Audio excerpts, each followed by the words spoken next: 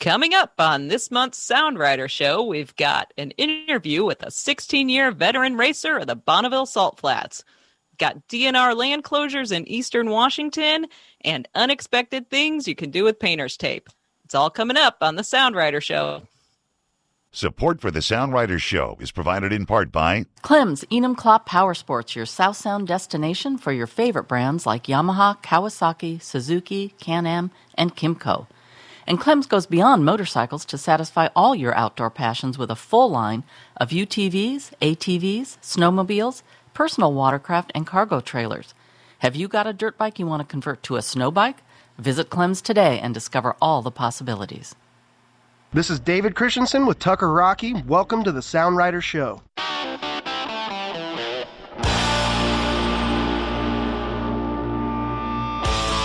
And now live from the Crow's Nest Studio in beautiful downtown Broadview, Washington, join us for the latest episode of the Sound Rider Show, a candid hour featuring the people, places, and things that make up the fabric of one of the top motorcycle riding destinations in the world.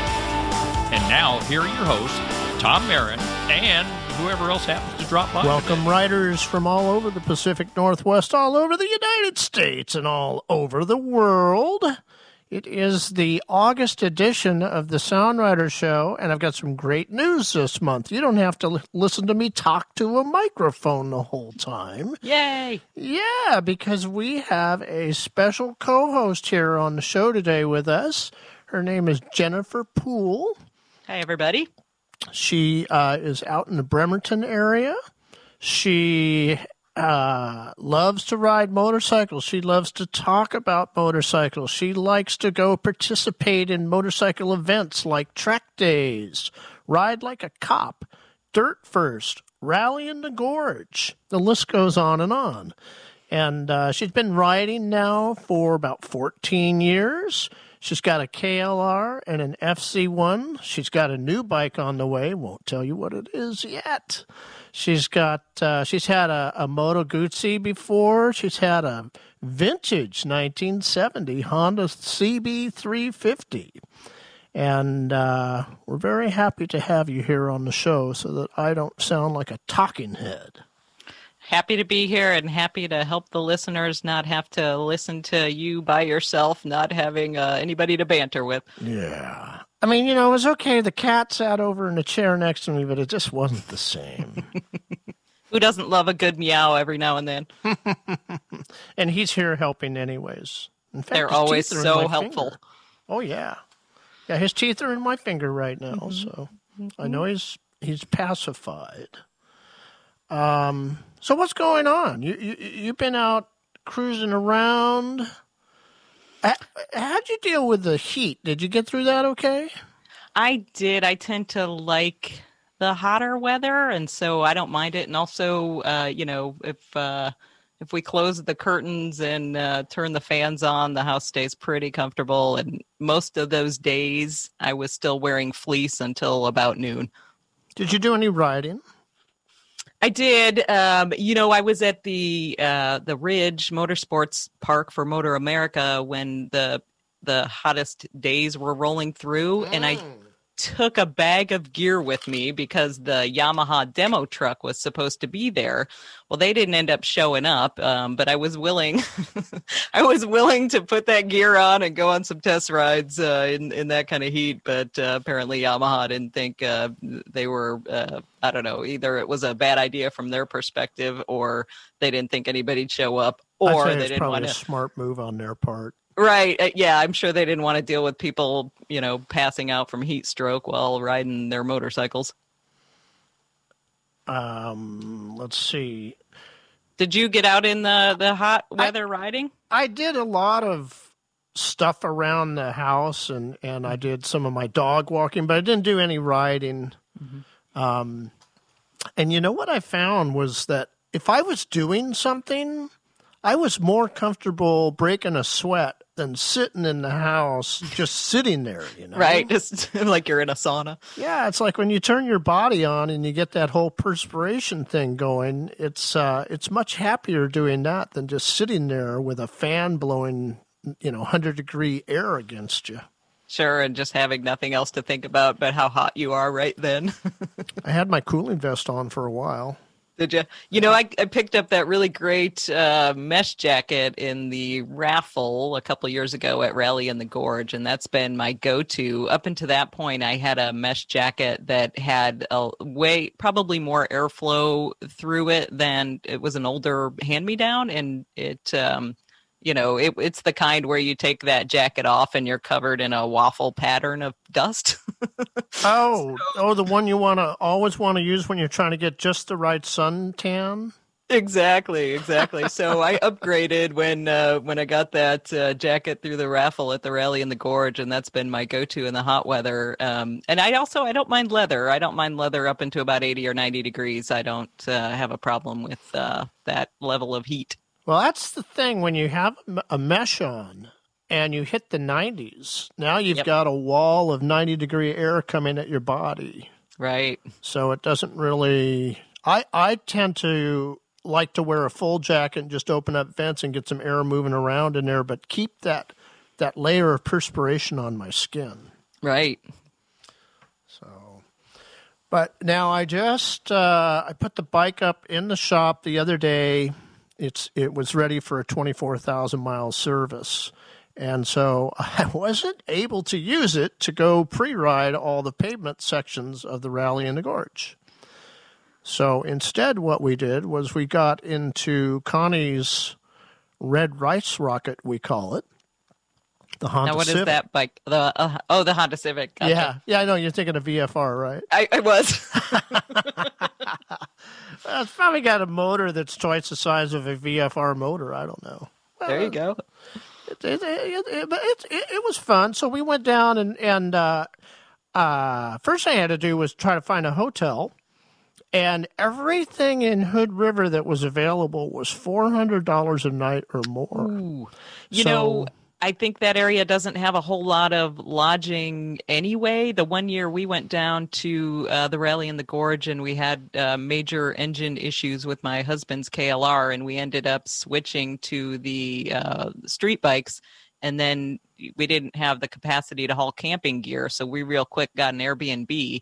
But boy, it was slim pickings, and I think that might be an issue down there, especially during the tourist season, of being able to find enough lodging or lodging at a reasonable price. We wound up staying in Goldendale at the Ponderosa Inn, where I never stayed up there before.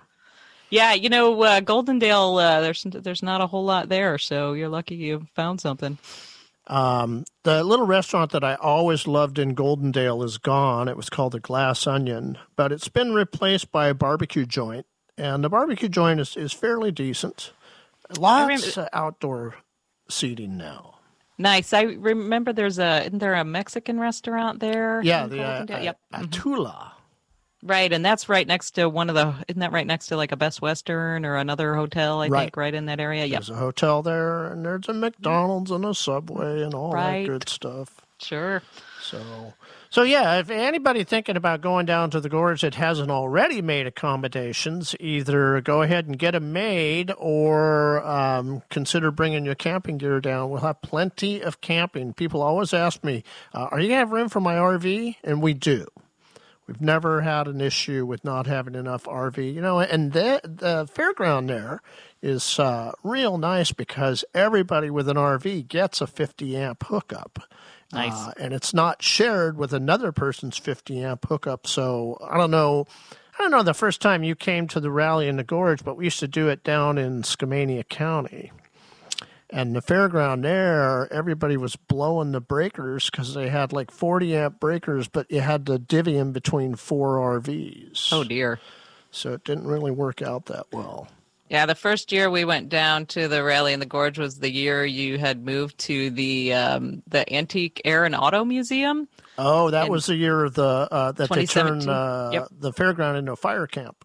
Right, yeah. And one of the things that was that spoiled us was their very well level, nice manicured lawn. I don't know that I've ever camped on such a nice piece of ground.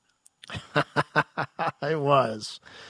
They take really good care of that field out there. And they had it all manicured so well because they were going to have the fly-in the next weekend. Oh, right. Yeah, there were a lot of cool planes coming in and out of there, and we didn't get a chance to get into the museum, but I'd love to get back down there because at that point, and I want to say that was 2017, they were pretty close to 100% fully functional automobiles and airplanes in their antique museum, which is amazing. Yeah, that's kind of the rule. Is it either has to fly or drive, or it will fly or drive at some point that it's in the exhibition, and they rotate stuff around all the time. Yeah, it's a cool place. So yeah, well, you gotta go there maybe this year because you're going to be down there this year. Exactly. So. One of the things that I discovered on this trip was that there's a road between Glenwood and, let's just say the Columbia River. It's called the Fisher Hill Road. And you go up to a town called Appleton. And then you continue north on the Fisher Hill Road, and it turns to dirt about 3 miles before it goes down to Glenwood.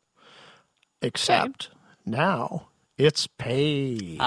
So you got the whole full paved version to run. Yeah. Nice. And there's an overlook up there of Mount Adams. And so we have an entirely new route for people to do this year. And I've been waiting for them to get this paved because it's really a blast of a ride. So now people will be able to do it, and not just the dual sport guys anymore.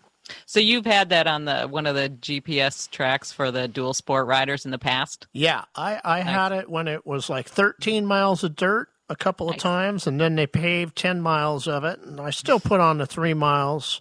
And, so it's kind of a heartbreak for the dual sport guys, but they have plenty of roads to enjoy anyways. So it's true. There's so many great back roads in that area. Yep. All right, let's take a little break, and then we'll come back with the news bites. Sounds good. Support for Sound Rider and the Sound Rider Show is made possible by Adventure Motorsports, Snohomish County's largest selection of Yamaha and Suzuki motorcycles, ATVs, quads, and UTVs are available in Monroe at Adventure Motorsports. Celebrating a decade of top-rated sales, service, parts, and accessory support, hit the road and visit Adventure Motorsports today. Hello, I'm David Paul. I live in Green Bank, Washington. I ride regularly on a 2006 F650 GS, and my favorite rides are down in the Gorge. Hi, this is Don Doherty with All Moto Tire, and you're listening to the Sound Rider Show.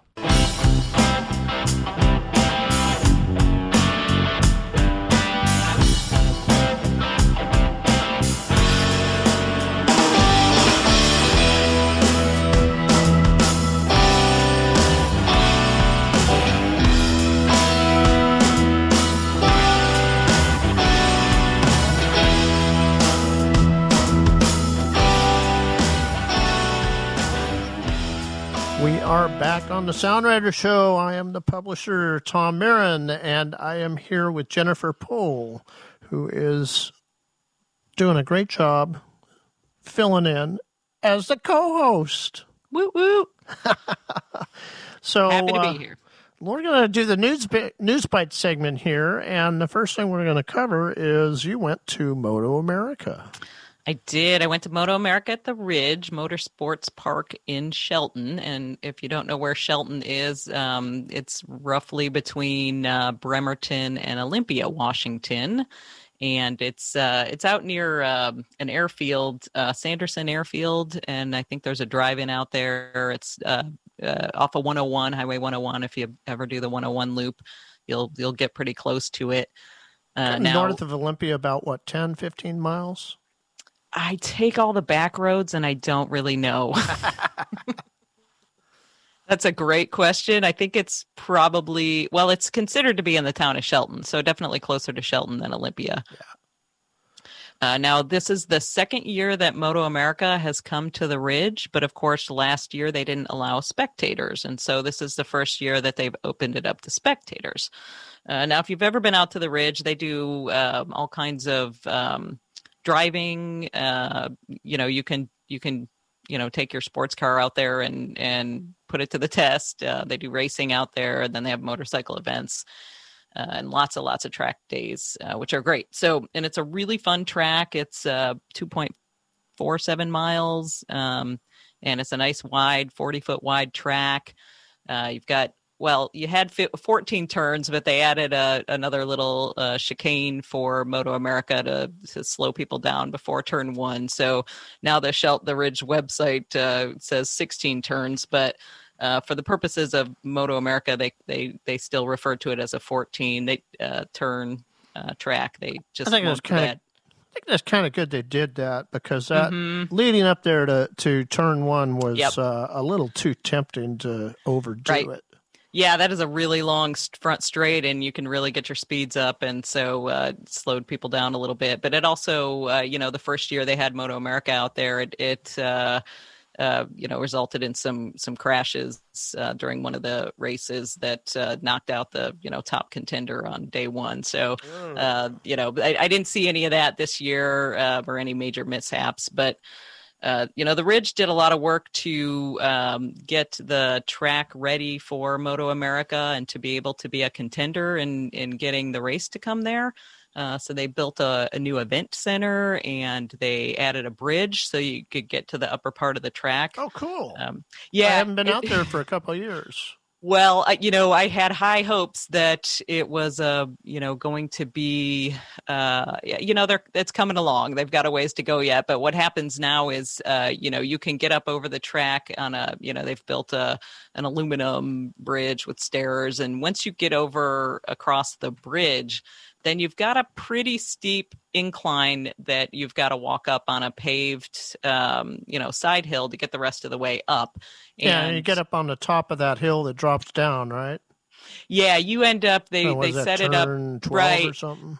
Yeah, there's a small set of bleachers by turn 12, and then they set up a larger grandstand area that was so you could see the carousel and turns 7 and 8, and we ended up we started out at the main grandstand there, and it's fun to watch people go around the carousel and come down out of there, but that's not a really challenging turn. And so we ended up moving over to where turn 12 is. And, that's a really tricky spot. There's a decreasing radius turn, and then there's a right-hander, and then you come into the straight before you drop down the little cliff, and then on the front straight. And boy, we saw a lot of excitement in that turn, and, interesting, challenging passes, and we just had way more fun. And we could see a little bit of the carousel from where we were, but that was by far the smaller of the seating areas. And, we enjoyed that a whole heck of a lot more than the other section. The one of the major drawbacks, and this would be anywhere, is the lack of shade. And you could kind of tuck yourself in behind a tree or a bush if you really wanted to, but you couldn't see much. And so if you wanted to be up on those bleachers, we had umbrellas with us on day. We were there all 3 days, and we ended up coming back the second day with towels and clamps and wire ties and all kinds of equipment to make our own shade. Because it was so hot, and there was just no getting away from the sun, and even with sunscreen and covering yourself up and making shade and hats and whatever, we all still got at least a little bit sunburned. You could have worn your mesh jacket and get that super waffle sunburn. Right, I could have. Oh man, the opportunities for sunburn patterns were unlimited. So yeah, there was even a woman there that was carrying around a umbrella like you'd take out of your backyard picnic table. Oh yeah, you just take her wherever she goes and plant it. So she had this huge umbrella, and she had this really great method. She'd show up, and she would open it up, and she would, tell whoever was sitting there, hey, I'll share my shade with you. And then she'd basically hand them the umbrella and make them hold it. Yeah. So we're like, well, that's clever. Funny. So yeah, so if you, I think we had a great time. I did check out. I didn't spend a whole lot of time down in the pits or any trying to. It was just too hot to really just be walking around on that blacktop. But they did have they had plenty of parking, and I don't know if you've for people that haven't been out there, they had a pretty good sized motocross park. Yeah, when you drive in on a drive there. Mm-hmm. Yeah. Well, they've closed that down, and I'm not sure how long that's been closed. I initially thought that they bulldozed that and used it for parking, and I thought, well, that's a clever idea because they didn't have a whole lot of parking out there. And then I checked later, and I think that that motocross park has been closed down for a while, and maybe that's when everything was closing, they just shut that down. Well, the thing about those is you can always build them back up and open them up again. They may have just closed it for COVID, Right, exactly. And they did have a huge pile of dirt out there with all the Komatsu bulldozers up there to show off because they were sponsoring MotoAmerica this year. So it made a nice, visual for the sponsor. Yeah. Another cool thing about the Ridge, if people don't know, there is a go-kart track there that is an exact replica of the track itself. And they had mini bikes out there and kids racing. And I didn't get down. I could see a little bit of that from up on the hill, but I didn't get down to really check that out. And, that looked like it would have been a ton of fun for the kids and, a good way for them to get exposed to that track pattern without having to be up on the big track. Yeah. Yeah. So it's hot, and we are now seeing the DNR close down all their lands that are east of the Cascades, they say. So, yeah, and they just closed, or not closed. They just announced this morning that the Olympic National Park is no campfires in the Olympic National Park or Olympic National Forest, which isn't a surprise. But I think we're just going to be seeing more and more of that. But you could still ride there, right? Yes, yeah, you can still go and play around in the mountains. So that was coming from the DNR or coming from the Forest Service? I just heard that a little snippet on the news this morning, and I didn't catch who put that out. I don't know who. I guess National Forest. That would. I don't know. I'm going to misspeak, but it was. They did say it was both the forest and the national park out there. So I was doing a little homework on this, and because I was concerned about the rally in the Gorge, and I never really thought about how much DNR land was down there. It turns out there's really not a lot. The DNR lands that are down there are up in northern Klickitat, and they don't have any roadways other than what the Native Americans can use on the reservation, going up to like the fish hatchery. So I don't think we really have an issue there with that. Of course, it's the 1st of August here, and we'll just kind of play it by ear every week as we get closer to the date of the event. Are you worried about the smoke or potentially having to move if they're using the fairgrounds again as a staging area for firefighting? Have you heard anything about that? I don't want to do that, but I'm willing to make the call down to Judy and make it happen. So we'll do that. But I'll tell you, when we were down there this weekend, the air quality had an AQI of 10, which is basically nothing. Right. So yeah, I keep checking the maps, and it's looking good so far. You've got that, I think, airnow.gov and airfire.org, and they've got the interactive maps where you can see where the fires and the air quality is deteriorating. Yeah. So we'll just keep watching all that stuff, and we'll make adjustments as needed if necessary. So let's see. Idaho has quite a few new residents that sort of migrated in from California over the last year. And my daughter's one of them. She left Pasadena and moved to Idaho. But it's becoming an issue with motorcyclists that are new to the area because they're used to doing their lane splitting. And that's not legal in Idaho. So we'll just help get the word out. No lane splitting if you're living in Idaho now. Tenere 700, you have one in your future. I did a test ride on last weekend on the Tenere 700, and the reason I did that is because, my husband has been talking for years about having just one motorcycle. And, I don't know if you've ever considered that, Tom. I sure haven't. But I went from 5 down to 2 in the last 3 years. So. All right. That's impressive. But you can't get down to 1, can you? No. Right? That's how I am. I have no interest in just one motorcycle. But my husband, because, I could see it making sense for him. He just wants a good solid commuter where you can, pass on I-5 when you need to and then, rally in the Gorge and the camping in the Olympics and then also being able to have some fun on the pavement. But, he couldn't quite settle on the one bike. And so thought about the Africa Twin, thought about, I think he test rode a KTM, maybe the 1190. But those bikes are just so big and heavy and for the off-road that we do, I don't want to, I can speak for myself. I'm a very uncomfortable intermediate when it comes to the dirt. But and he's more skilled than I am, but still wasn't excited about it. The more times you got to, and he doesn't drop his bike, but if he did, the more times you got to pick up those heavier bikes, or if you don't have dealer support, or if you don't want to spend 4 hours on your KTM just to change the oil, there's just all kinds of reasons why, he just couldn't find the one bike. And then, so for your test ride on the Tenere 700, did you pull over and change the oil? Just to see what that was like? I didn't do that.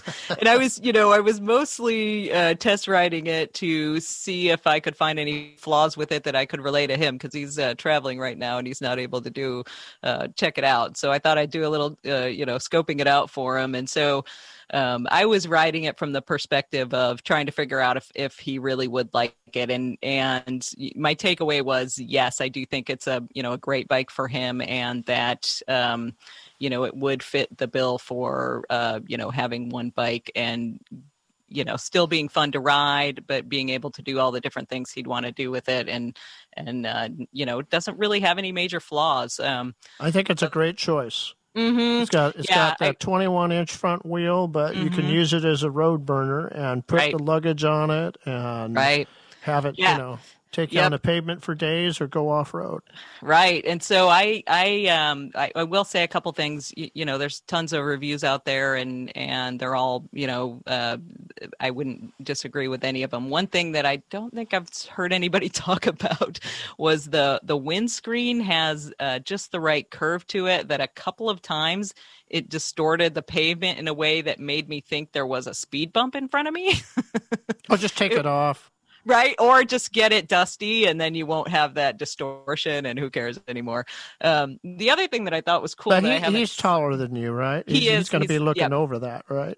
Yeah, he will be. Yeah, I did appreciate that too, even because, with the KLR, if you're going up a steep uphill, you got to be a little bit careful that you don't get decapitated, and with that smaller windshield, that's not even going to be an issue at all. That thing's not going to, get anywhere near hitting you if you're, going up a steep up or bouncing over rocks or whatever. So that was nice. They did have a nice feature, and maybe this is more common on newer motorcycles because mine are older, but it had these really cool spool shapes on the back passenger seat for you to, hook your rock straps or your, your mesh thing on, and they just like really sturdy, nice, tie downs. And I thought that was a cool something that I don't know anybody's mentioned, but yeah, I'm taking this opportunity to announce that that there will be a new Tenere 700 in our garage toward the end of the first week of August.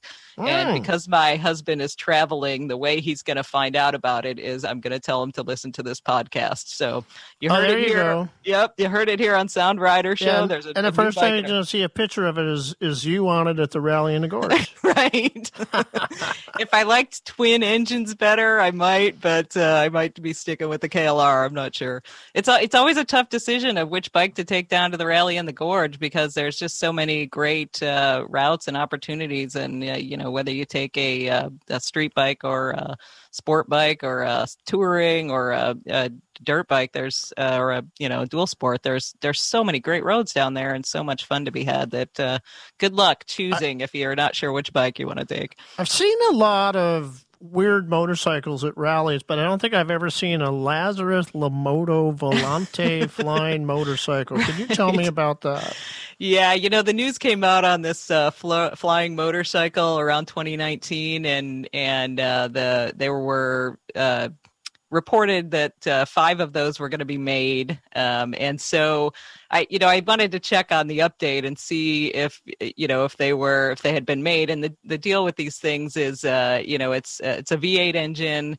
It's got these the wheels end up on hydraulics. They come out and point downward, and they've got a jet turbine on each wheel that can get you 1,300 horsepower. And otherwise, it's a 470 horsepower engine. But what this gets you is 10 minutes of hovering at 3 feet up in the air, which might not do a whole lot for anybody, but in terms of getting anywhere, you can't get up over traffic, so it's not, the exact flying motorcycle that you might picture, if you thought about what you wanted a flying motorcycle to be. So this doesn't have wings on it. It doesn't have wings, and there's some other, I saw that motorcycle.com put out an article about Subaru has a patent out for a flying motorcycle, and that's got a little bit more kind of stuff on it and, maybe fold out wings. But this one is, it looks like a motorcycle, and, it's just got more bulk to it so that, so I look at the website, and the Lazareth, the company that's making it, is they're in France, and so their website's in French, and you can get the Google Translate to translate the homepage for you. But once you dig in, and I'm about 80% comprehension on the French, and I couldn't see any bikes on the for sale, and so I thought, oh man, did they sell all 5 of these things? And I was getting kind of excited. I'm like, this is there's 5 people out there with these flying motorcycles. But then I clicked over to the prototype page, and it's still on the prototype page. So I was like, wah, wah. And the museums will buy them first, probably. Right, or somebody with billions of dollars that wants to show off their cool toys.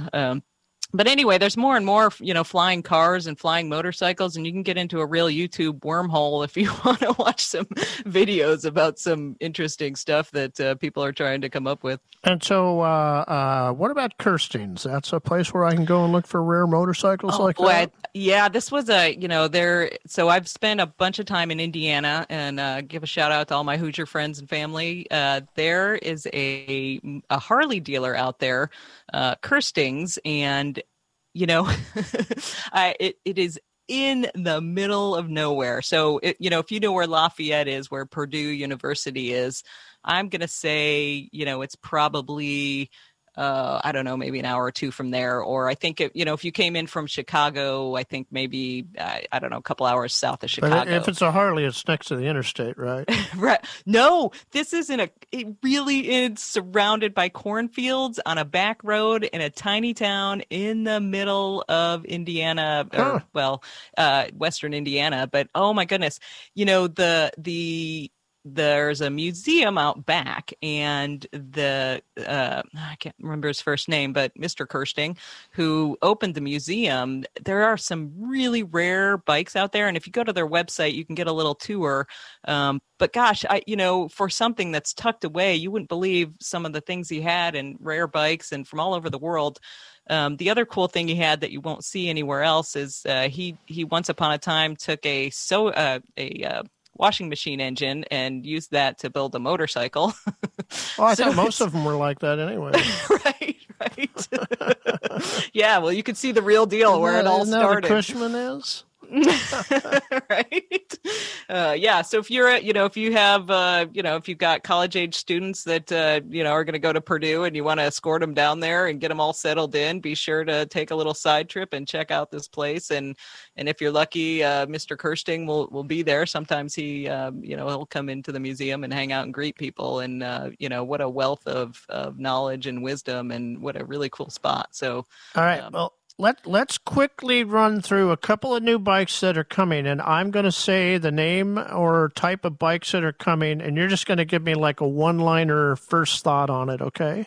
Sure, let's try. All right. Triumph announces MX and Enduro models in development, with Ricky Carmichael and Ivan Cervantes providing design feedback.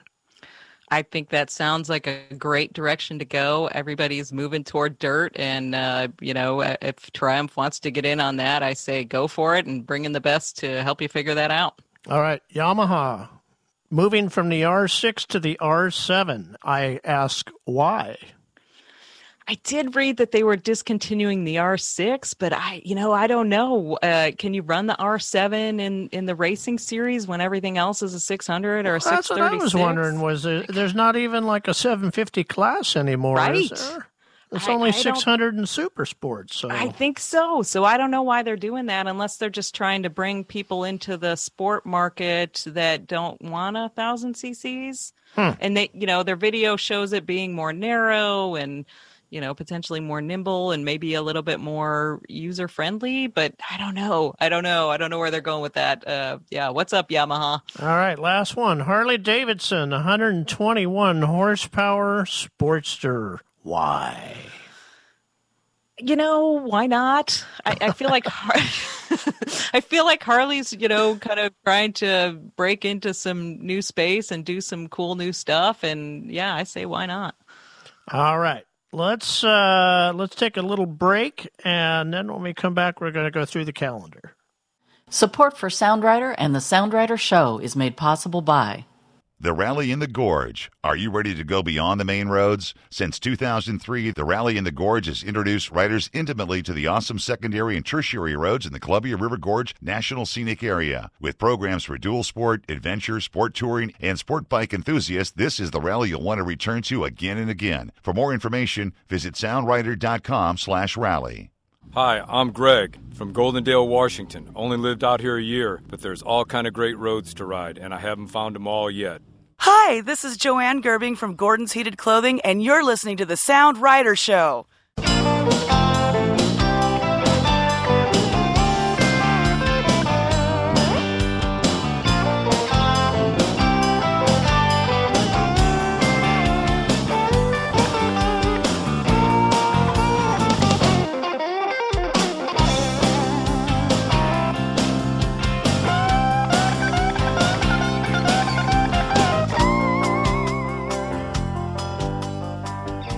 We're back on the Sound Rider Show. You got me, Tom Marin, publisher, and you got Jennifer Poole here with us. And hey, we're going to pop into the calendar segment. First one I have here is that the Cafe to Cafe Grand Tour continues. And we just found out anybody who is signed up for Cafe to Cafe needs to know that one of the Idaho locations is closed for the season. Uh-oh. I thought was odd. It's like, isn't this the season? Right. But they're actually they prefer their winter business more than their summertime business because they're up in a ski area. Now, Tom, do you put up an alternate? So we will have an alternate, and I will be emailing that information out to everybody who is registered. And if you haven't registered yet, but you still want to play, I'll update it on the registration sheet that goes out to the next people who sign up. Okay, now does anybody get bonus points if they go out there anyway? Well, you always get bonus points with Cafe to Cafe if you patronize the restaurant. So you get 1 point when you hit the location and take your picture, and then you get a bonus point if you buy something while you're there. Got it. So now the place that's closed just comes off the list. It'll come off the list, and there'll be an alternate nearby. Because there's plenty of other restaurants in that area. Nice. So, several track days coming up on the calendar. I'm not going to run through them all, but if you're into riding around in circles, then that's how you do it. And we've got a few at the Ridge. We've got some down at ORP. So, speaking of ORP, that's people who come to the Rallying Gorge have the opportunity to go ride the track at ORP. We have a designated time, and it's called parade laps. You don't do anything crazy, but give you the experience of that track and let you see what it's like. Have you gone and done that before? I haven't. We've always been doing other stuff, but I think I might check that out this year because I'd love to see that track close up. Good. August 6th through the 15th, Sturgis. Are you going? I am not. Are you? No. I'm going the opposite direction. Sure. Yeah, I'd be curious to see that anybody from out here that's headed that way is going to have to get through the smoke, and it might be a little bit more of a challenging trip. Yeah, and I wonder about doing large events like that still with the pandemic where it's at, with that volume of people in one place. Didn't really work out that well last year for everybody, but right. I was thinking they did still have it last year, didn't they? They did, and then they had a uptick in cases from people who went. So I don't know. WIMRA and OMRA racing together at the Ridge. Boy, we sure are talking about the Ridge a lot today, huh? We sure are. And, I was going to give them a call because now that they have spectator capabilities there, it might be easier for people to go watch the races there than it has been in the past. But I haven't had a chance to get a hold of them yet. But if that is something where people can go spectate, then I would encourage WAMRA and OMRA to get that information up on their website. Yeah, and I think those people are always looking for volunteers to work in the corners. Yep. So, let's see. Cascade Motorsports has a Gymkhana class coming up on August 15th at their Anacortes locations. I say it's not Cascade Motorsports, Cascade Motorcycle Safety. Yes. Yep. So that's coming up. And then toward the end of the month, August 25th through 29th, we've got the rally in the Gorge. Yay! Yay! It's one of our favorite events all year long, and just can't wait to get down there. I really like the food. Yeah, you've got some new food on the menu this year, don't you? Yeah, we're going to have some new food. So excited about that. Spent all that time, during the pandemic cooking. During the pandemic, like I have one of those little tiny trash cans that you put in the bathroom. Sure. With the lid on it. And so I always use like that kind of trash can for doing all the compost in the kitchen. Sure. I just basically put that thing away because I was filling up like a shopping bag with compost every day during the pandemic. Oh, man. And we'll all benefit from it at the Gorge because you'll have all those new recipes for us. Yeah, I won't be bringing the actual compost down with me. Right. Now, are you using that in the garden? Are you growing anything with that compost? No, we throw it out in a green can and let the city do whatever they want with it. Nice. So, we do composting of a lot of the leaves and stuff here in the building where I live, where I'm the gardener. So, sadly, Horizons Unlimited will not be doing their Yukon West event up in Canada, in British Columbia, at the end of August. So if you were signed up for that, you need to get back online and see what the arrangements are. It's probably a rollover to next year. And that's they do that's part rally, part classes, presentations. Is that yeah? Yep. And they have a competition. Nice. It's kind of like a scavenger hunt. You've got to go to all these different places. So I had some guys invite me to go with them one day. They wanted me to go because they knew that I knew how to use a GPS well. Yeah, that's an advantage for sure. And I kind of looked at all the roads up there, and they were all kind of out and backs. Because in Canadian forest areas, there's not a lot of dirt roads that go through to anything. Sure. Gotcha. Yep. And I just thought, I'm not going to do that. So I didn't go, and they had some interesting moments. I heard all about it when they got back. I bet. Yeah, if you got GPS troubles or you're not all that comfortable using it, you could get into some really interesting situations. Yeah. Yes, you can. You know what the two things are that you have to know about a GPS, don't you?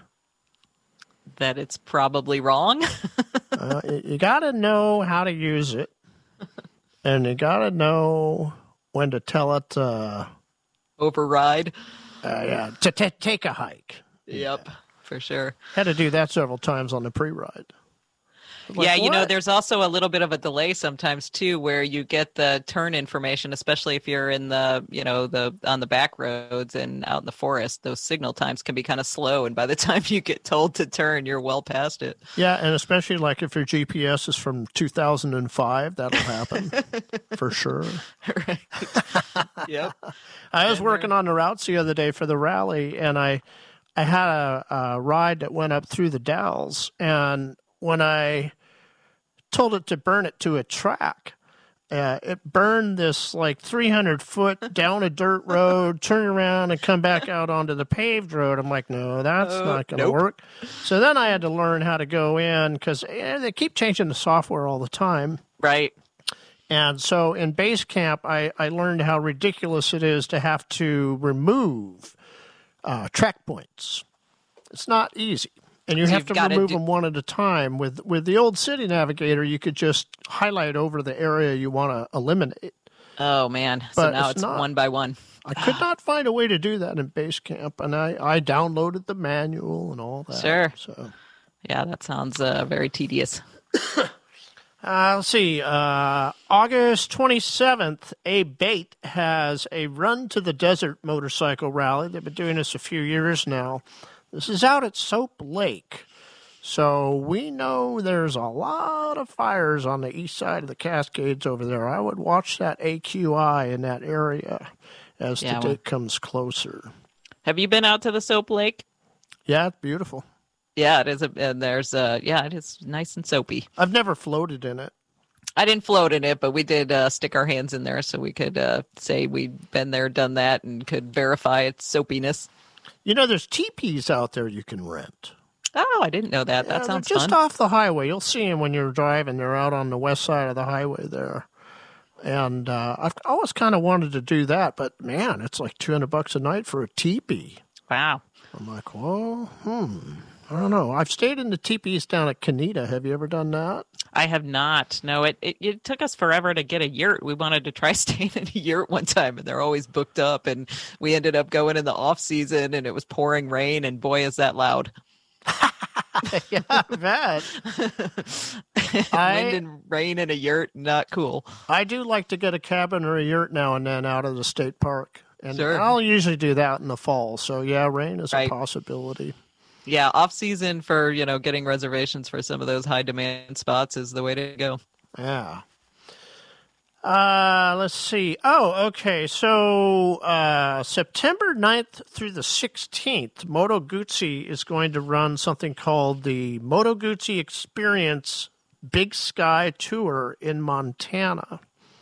Actually, it'll cover both Montana and Wyoming. So I believe that means they're going to Yellowstone and up over Red Lodge and all that area out there. I did not see going to the Sun Highway on the route, so it doesn't look like they're going to go that far west in Montana.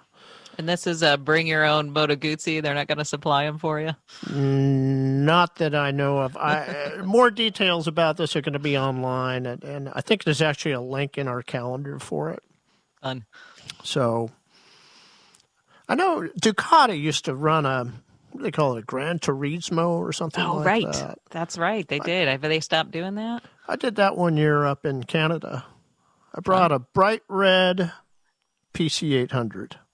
Nice. Pacific Coast. It wasn't a Ducati, but at least it was red. Right. I did. I think I rode one of the monsters on a test ride one time, and it was a whole bunch of European bikes, and I just kept, trying to isolate the sound of going, is that my bike? Is that the bike I'm on? Boy, that sounds cool. It was just a symphony of excellent noise. It was great. I'm always trying to see how many earplugs I can stick in my ears. Try to save what little hearing I have left. Right? You would have needed them that day, as many as you could get. So many options. The Salt Lake Bonneville speed trials are going to come up at the end of August, too, and we're going to take a break, and when we come back, we've got a special guest here with the local Pacific Northwest racing team that goes out to the Salt Flats every summer. And I think if you want to know more about this, you're going to want to definitely listen to the interview coming up. We'll be right back. Support for the Sound Riders Show is provided in part by Cycle Barn of Smoky Point, your destination location for all things Honda, Yamaha, Kawasaki, and KTM. Featuring a large showroom and fully staffed service area, the Smoky Point Cycle Barn is the place to come and compare all the latest models, have your bike serviced, and shop for aftermarket apparel and parts. Visit them online at cyclebarn.com. My name's Dana. I live in Seattle. I ride an R100 GS. I like to ride around the Cascades.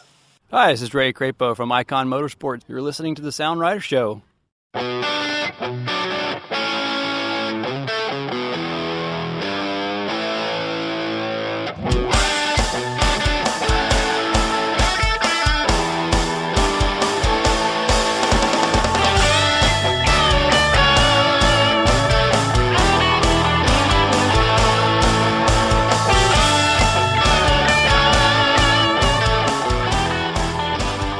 We are back on the Sound Rider Show. I'm Tom Marin, the publisher. I'm here with Jennifer Poole, who's our co-host with us today. And we've got a special guest in the studio right now from the Sodium Distortion racing team.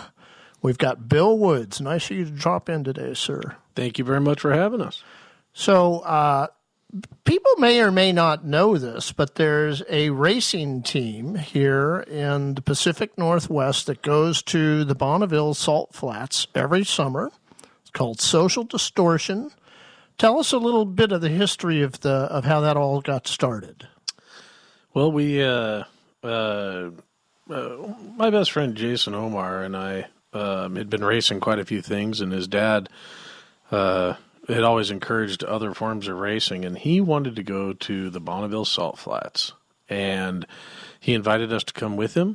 And so our first year down, we went down to go to the Salt Flats to support his dad's effort, and it was a little 500 twin with a custom built frame, and we showed up on the salt and had a lot of challenges that first year, and we found a calling that there was more challenges there in racing, more challenges there in the logistics, and had an absolute time of our lives with the people and the camaraderie down there. And we got salt fever, plain and simple. Yeah. And so how many years has that been now? 16 years, I believe. Wow, 16 years. So it's kind of like every summer in August you make the pilgrimage out there. Yes, sir, that is correct. And I know one year you were with us at the rally in the Gorge. We must have had a different date on the rally that didn't conflict that year. Correct, yeah. We've every once in a while those calendars have aligned, and I'm allowed to do other things. Bill, you've broken some records down there. Can you tell us a little bit about that? Yeah, it's some of the records that I have are records that were pretty challenging, which are not really driven by displacement class. So there's a lot of challenges in the different classes. Just building big bikes to go fast is one thing, but getting small bikes to go faster than the other guys or gals' bikes can be a whole nother challenge. And I've raced everything from 125 cc's to the 2-liter class, 2,000 cc's, and everything from production-based bikes, which have to look like they left the dealer floor. And those are actually the hardest ones to me. They're really a challenge because you're trying to get speed out of something that has to remain stock or appearing stock. And currently I think I have 12 records, and some of them are records that I bumped from 58 miles an hour to about 93 miles an hour. So those are pretty good smashes of a record. And sometimes you just eke out another competitor by less than a mile an hour. Just enough to take the record. Now, don't you just get to kind of make up your own class, like 125 with a cowbell on the bottom? It would almost seem that way. The classifications for the bikes vary from, a lot of it starts with your engine displacement, and then it goes into what your chassis is, whether it's a production-based bike, a modified bike, which can have a cut subframe or something like that. And then there's special construction bikes, which is what we usually run, which are either custom frames from scratch or altered head tube angles. My bikes in particular, I'm kind of known as the lay-down bike guy. And you actually lay down on the bikes, and they're probably the least comfortable torment devices known to man. And they're torturous to ride, but they go really fast because they're very aerodynamic. So you're going Raleigh freestyle? Exactly. That is 100%. I looked at skydivers and said, well, the position they're in, it must be about as fast as a human body can go for the guys that do the skydiving. So we tried to replicate that. That brings me to one of my questions, Bill, and that is, a lot of times innovation is more a matter of bringing applications from another field or industry into the work that you're doing. So aside from the skydiving, what other industries or experiences have you called upon that might seem unusual to use in the motorcycling context? It's a great question. A lot of what I've done is product development for different companies and done a lot of skill development. So I learned to run a lathe and a mill, and then I learned to weld, and then purchase things like tubing benders and specialty equipment for bending the tubing. And really, you can remove most of the constrictions and the confines and the things that make a motorcycle deficient at land speed racing by building your own frame. So the minute that you learn to actually be what I consider a constructor, at that point, now you're not held hostage by multi-purpose motorcycles. You get to build purpose-built motorcycles. That makes a lot of sense. Do you find that you're getting more of your gains in advantage from different components or different materials that are available, or is it mainly a matter of the design that's given you your biggest gains? Well, it's funny you ask that question because there's a lot of misconception out there that we use a lot of exotic materials and things like that because most of us don't really have very much money. Matter of fact, we have very little money. Right. So we use a lot of conventional mild steels. We do some stuff with some plastics, some Delrins and acetals and things like that. And bearings are typically bicycle bearings because we have a pretty strong background. Omar owned a bicycle shop, and a lot of our technology and knowledge comes from the bicycle industry. And we use pretty common materials and pretty common components that are found, but we figure out ways to use them in ways other people haven't, and we're not afraid to put hours in. The way I look at it, if I was to build a bike for somebody else, it'd be, it's pretty easy to put 700 or 800 hours into a bike every year, and if you were to pay somebody to do that, that'd be a pretty expensive motorcycle that's useless for anything but riding down the salt flats. For sure. So it builds a pretty elite club of people that are very dedicated to their sport. So with the group this year, do you guys know what bikes you're bringing down this year and what classes you're going to be racing in? This year is going to be a melee. In the back of my truck and my trailer right now, I have what I call a second gen VMAX, which is the 1700cc VMAX. That bike, our team got a production record on it. And it was held hostage by a shaft drive, so then I converted that to being a chain drive. I think it's the only chain drive, the VMAX second gen, that's known.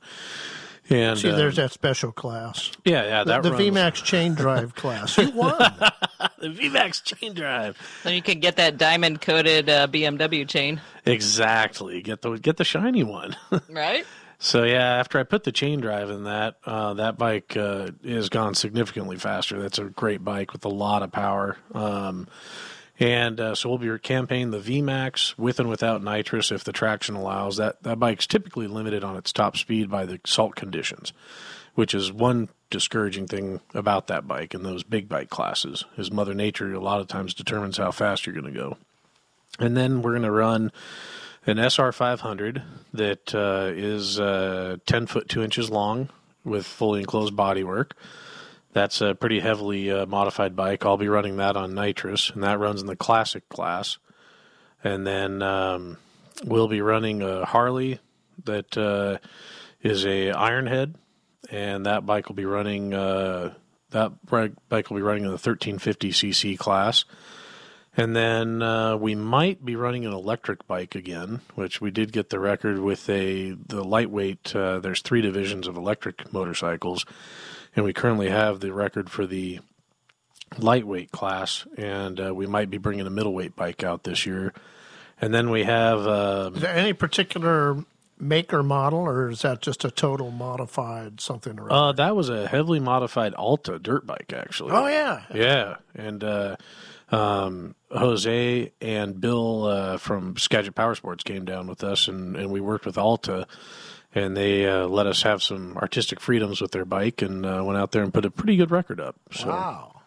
That was a new challenge for us. We love that technology. Think that there's a lot of advancement to happen in the electric bike world. And then we've got Isaac's coming out with us from Speedy Siegel, and Isaac Siegel's coming out with he'll be running in the 100cc vintage class. And then we have a Cushman that David Hardo is going to be running. I think he's going to run in the 200. I think it's 200 cc's that he's running that in, and that's a flathead vintage. That's a beautiful machine. So we have a pretty big variance of super fast modern bikes to relatively slow, inexpensive motorcycles, and lots of custom work done to them. So with all those bikes going down and all those racers going down, I know that you guys have volunteers who join in with you. And is that something that you're always on the lookout for volunteers, or have you got what you need this year? We are always looking for volunteers, and this is a really cool opportunity for people that want to go to the Salt Flats to experience it. Delvine Reber is she's the Delvine Manning Reber. People know her as both. Is the event organizer, and she has a standing offer for people that when they come down, she'll pick up their hotel room and their food. Oh, nice. And so it gives everybody a chance to get a paid vacation, essentially. And it's really fun. The volunteers make the event. No two ways about it. It's a lot of it is what we just consider to be our extended family, but our chosen family. And they come back year after year. So does everybody in your crew go stay at the hotel, or do some people camp on the Salt Flat there? Surviving on the Salt Flats at night is brutal. Because like if it rains, that's nasty. Huh? Oh, if it rains, you're done, and it's just so hot, and there's no moisture left. And at evenings, sometimes it doesn't cool down hardly at night. So typically, we always stay at the Motel 6. Like everybody knows that for Bonneville motorcycle speed trials, it's the Motel 6 is where the party is. And the Quality Inn is still good, but Sodium Distortion is pretty well known for having a open grill. We fire it up. It stays on all night. Come by, throw food on, hang out, party. You have to go home by 5 because 5:45 coffee starts, and then it's time to get your butt back to racing. Now, do you guys take any of that nitrous oxide over to the hotel and have a little fun talking? Some of it's medical grade, some of it's not. He says from experience. It's not a party. Better living through chemistry. Bill, you mentioned might when you said the electric bike. What's holding you guys back on getting things ready? That's a supply chain issue. It's tracking down bits and pieces for the pricing that we can afford.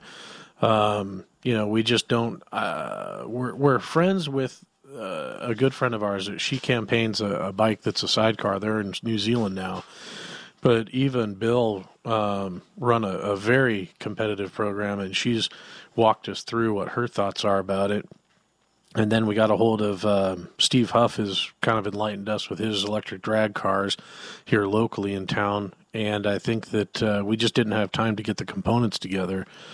So it's a challenge. Well, plus if it's an Alta, talk about supply chain, there is no more Alta. So as you need parts, you're either going to have to make them yourself or maybe move to another brand later on. Correct. Yeah, we're done with the Alta program because of what's happened there, and we've worked with some of the other suppliers out there, and we have a kind of a really close relationship with Tilting Motor Works with Bob Mile that has helped us with some of our programs, and he's going to help us with tracking down some more pieces, even though they've moved to Oregon and have restructured as well. So, yeah, we're just it seems like the electric bike world's moving so fast and evolving so fast that when you make a relationship with somebody, between the time you make the relationship and the time you get parts to build bikes, they've already, merged or grown or done something. So we're just, we just take it in stride, and we can build chassis for anything. We just need power plants. Another question. Go ahead, Jen. Oh, I was just going to say, speaking of supply chain issues, are you running into that with any of the other bikes that you're taking? Oh, yeah. There's all the challenges of the new world that we live in. And we've found it to be a very predictable thing. So it's, when we don't have something or we find out we're not going to be able to get something, I've changed induction systems. I've changed ignition systems. Sure. Fuel Tech has been a great supplier for us. They're consistent. So being based out of Brazil, they've got a bit of an advantage. So, yeah, we're finding our way through, but it's challenging. Another challenge that's coming up here is more restrictions from the BLM, right? Absolutely. That's the boy. I'll tell you, I've got a lot of concerns about that, Tom. That there's been grants awarded to programs, and the money doesn't seem to go to the place that really matters. And some of the other organizations that race out there haven't really implemented programs that promote salt conservation. And there's a mine out there there's a company that's doing mining that sometimes they can pump back in, sometimes they can't. They're supposed to be pumping salt back in, and we don't see the volume that we should see. So the thin salt is of concern, and the BLM is doing they are really working to manage that and to develop that program as fast as they can, and I compliment them for that, because it can't be a he said, she said argument. It really needs to be everybody's got to get on board to get this salt flat turned around and get it back into good health. So the original length on the track was, 13 miles? Very good. You must have done your homework. A little bit. And now it's down to 8? Yeah. Typically, we can count on about an 8-mile course. So for the motorcycles, are you able to get up to top speed within that 8-mile range? Yes, we've got the simple answer to that is yes. There's some very fast competitors. The Al Lambs of the world are shooting for top speeds. Ralph Hudson, bless his soul, that he would be at speed when he caught through. The Streamliners are motorcycles, but not what people typically think of a motorcycle. They do need more space. The sit-on motorcycle classes, they can get to speed. We can get to speed. We have, so how it works is we have a run-up, and then we have a full measured mile at speed. So if you have an 8-mile course, then you would actually be coming up into it for, say, just round the numbers up. Say you're getting up to speed for 3 miles, and then you've got a measured mile at the 4th mile, and then you've got 3 miles to shut down. Okay. So, and then you got to turn around and do the same thing in the opposite direction, right? And that's how they calculate your top speed. Correct. That's how our organization works for AMA and FIM records. Okay. So, Bill, if you're focused on speed and not so much on braking, how do you slow? My question is, do you guys end up leaving off some of the components that you might need for efficient braking because of the weight, or they're in the way, and then you're in a situation of hoping inertia slows you down? So tell me about the braking out on the salt flats and what compromises you make because you're focused on speed and not so much on slowing down. Well, Jennifer, that's a great question, and I'm just going to hope that none of the tech inspectors are going to listen to this, because that's what I was afraid of. I'll take every single thing off my motorcycle that could possibly slow it down before I go out. That's what I figured. And, to the extent that I've been out there on bikes that they technically have brakes, and if you're going to try to stop, it's a good thing there's no dogs running out on the track, because you wouldn't have a prayer. And so we've had a very, very effective method of getting ourselves to stop, but we do eliminate usually the front brakes off the motorcycles. And ironically, I never use that one anyways. Yes, they're so overrated, right? And one of the most unusual finds that we had is that we've had lots of disc brake rear calipers, and disc brakes actually have a bit of drag on them, and the pistons don't really push back. Ah, that's right. And so if you're trying to go really fast, usually what you do is you have somebody come back with a screwdriver and relieve the pistons back and force the pistons back in. So even if you do want to hit your brakes, you're going to have to pump them 2 or 3 times before they work. And maybe there's like a 1750 class with a drum rear brake, right? Well, it's funny you say that, because I actually run drum rear brakes. So I have a select number of bikes that had 17-inch cast wheels that are wide enough for the tires that we run with drum brakes, because they don't drag and we don't use them. Is this like a VMAX with a chain and a drum brake in the rear now? The VMAX, no, that one actually still has a caliper in the back, okay. I believe, yeah. I think I stuck with it. I don't know, maybe I did. I was going to say, that wouldn't classify as stock. No, it's, stock class is long ago. All right, so the racing this year happens, what's the dates? August 28th through September 3rd. Okay. And if somebody wants to be a volunteer, they go and find the Sodium Distortion website and contact you there? Yeah, either get a hold of us at the Sodium Distortion website or go to Bonneville Motorcycle Speed Trials. And the Bonneville Motorcycle Speed Trial website's really kind of a hub. And then there's other groups on Facebook that will all steer you there as well. Jen, you got anything else? I was curious if Bill could speak a little bit to how much he relies on measurement devices like sensors versus how much he relies on sight sound experience and intuition in terms of, building something and figuring out if it's tuned right or if it's, if it's going to run the way he wants. I'd be happy to speak to that, because there's there's a lot of different camps on that. And so I'll tell you, me personally, I really don't mind blowing up engines. And the reality is that I'm out there to take it as far as I can go. And at 150 miles an hour, you don't really have that much time to sit there and study the gauges very much. Right. It's just not a real thing. Some people look at their boost. Some people look at their, cylinder head temps or their exhaust gas temps, things like that. I typically have had great success with just taking the bikes out and running them with literally no gauges, maybe a temp gauge.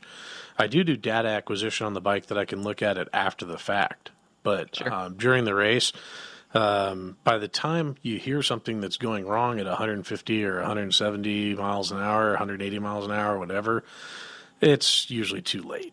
The things have gone catastrophically wrong, and you're coasting off the course and thinking, well, maybe I've got another engine in the pit, and a lot of times we do. Now, there is a given amount of traction control above, especially right about 180 miles an hour, that we encounter a lot of wheel spin.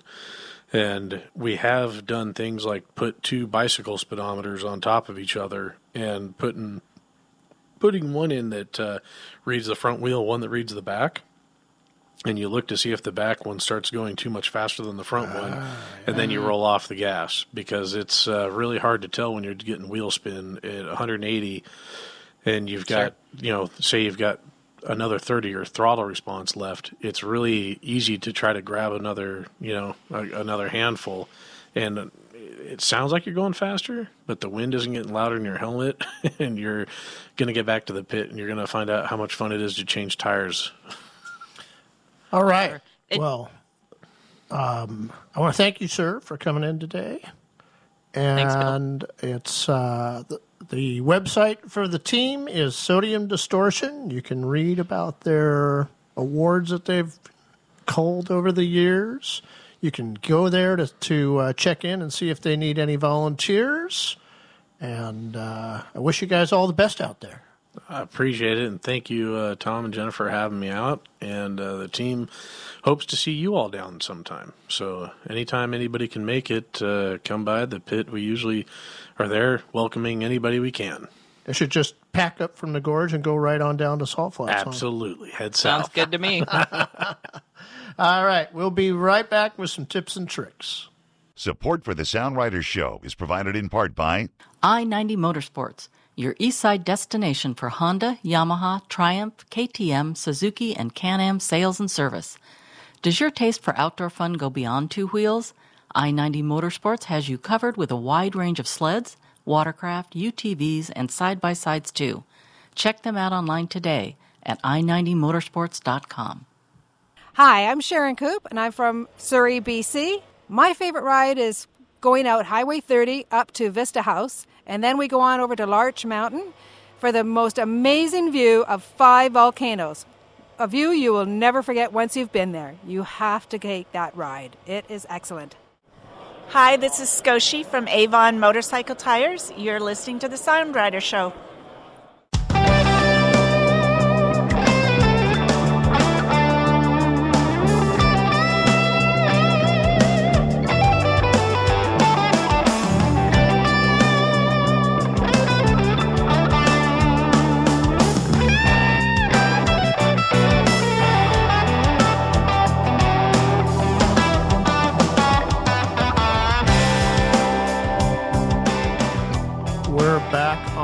Sound Rider Show. I want to thank Bill Woods for dropping in and doing the interview with us. Kind of enlightening if you've never been out there at the Salt Flats before. And before we go into our tips and tricks, we've got 2 more news bites we want to drop in here. Go ahead, Jen. Shoot. Yeah, so MotoGP is going to come to Circuit of the Americas in October. It's going to be October 1st and 3rd. And the reason that was that was a late-breaking development was because one of the Japan, the round in Japan, got canceled. And so this might be your last chance to see Valentino Rossi race in the U.S. So if you can get down to Austin, Texas, October 1 through 3rd, check it out. And then just motor on down. And just motor on down there. And then On Any Sunday is having its 50-year anniversary, and this is a iconic motorcycle movie, and they're with the re-release hoping to get dealers to have open houses and sponsor filming events. And so if you're a dealership or if you've got a way to show a film, then you can get more information on Any Sunday at 50.com. So that's the website, On Any Sunday at 50.com. And so they remastered it again and probably added in some more footage.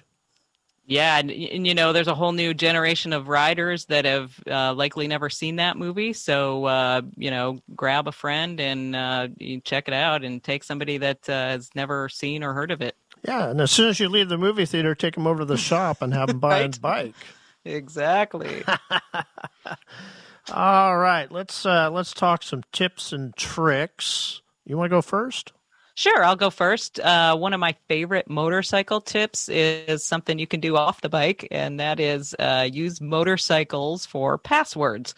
And the reason that is so brilliant is that, most models of motorcycles are a combination of letters and numbers, and, you can substitute a $sign for an S and, have an easy to remember and a fun thing to think about every time you log into one of those websites that asks you to create a new password. Yeah, I like that. Mm-hmm. I won't tell my secret for creating passwords. Otherwise, everybody would figure out my password, so I'm not going to tell. Right. You got to be careful with your Moto friends that they don't figure you out. Yep. And so my passwords have nothing to do with motorcycles. But if you're on the Facebook and people know you're into motorcycles and start hacking in, she used to have a BMW F650 GS. Well, I have one, and then I know you have one more after I'm done. I really hate using sunscreen. I don't like to put anything on my skin I wouldn't eat. And it turns out that there are actually some natural oils. Raspberry oil comes to mind. It has a 30 SPF. Oh, Tom, where do you get raspberry oil? You're going to have to buy it online. There's another nut oil that has like a 25 SPF, and you'd have to buy it online. I don't think you're going to walk into the grocery store, or not even like a store like PCC and find raspberry oil. But so, have you tested these out and found them to work? Well, I use olive oil quite often on my skin for a number of reasons. I found it actually helps to reduce rosacea on your face if you have that issue. I also I've been getting some styes, and that helps to relieve all the pressure from the styes. So, and it is really nice if you get a sunburn and you put olive oil on. It's kind of like putting aloe vera on. Sure. But I tend to have more olive oil in the house than aloe vera. Right, and then if you need it for cooking, you've got it handy for that too. Oh yeah, cooking. I do all kinds of crazy stuff with olive oil.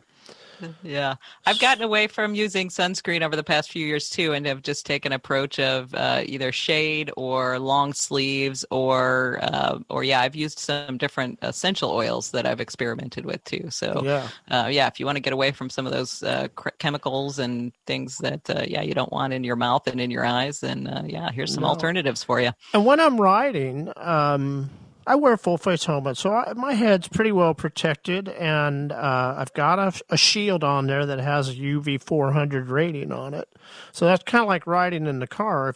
Any cars that are made today all have a UV 400 coating on the windshields and on all the windows. So that works pretty well for me. But I find when I ride, I still end up at some point during the ride, I got my helmet off. I'm like, going to lunch or something, and I pick up a lot of sun. So I'm going to start rubbing more olive oil over my face when I'm out on rides. Yeah, I cheat sometimes and take my neck buff or, my neck protection, and I'll pull that up over and use that as a makeshift hat if I have to, if I forgot a hat and I take my helmet off. Oh, I got some really nice neck buffs in the warehouse right now. Right? And I was going to ask you, how is your stock on the Sound Rider show? Have you had the Sound Rider store? Have you had supply chain issues, or is all that kind of settled down for you?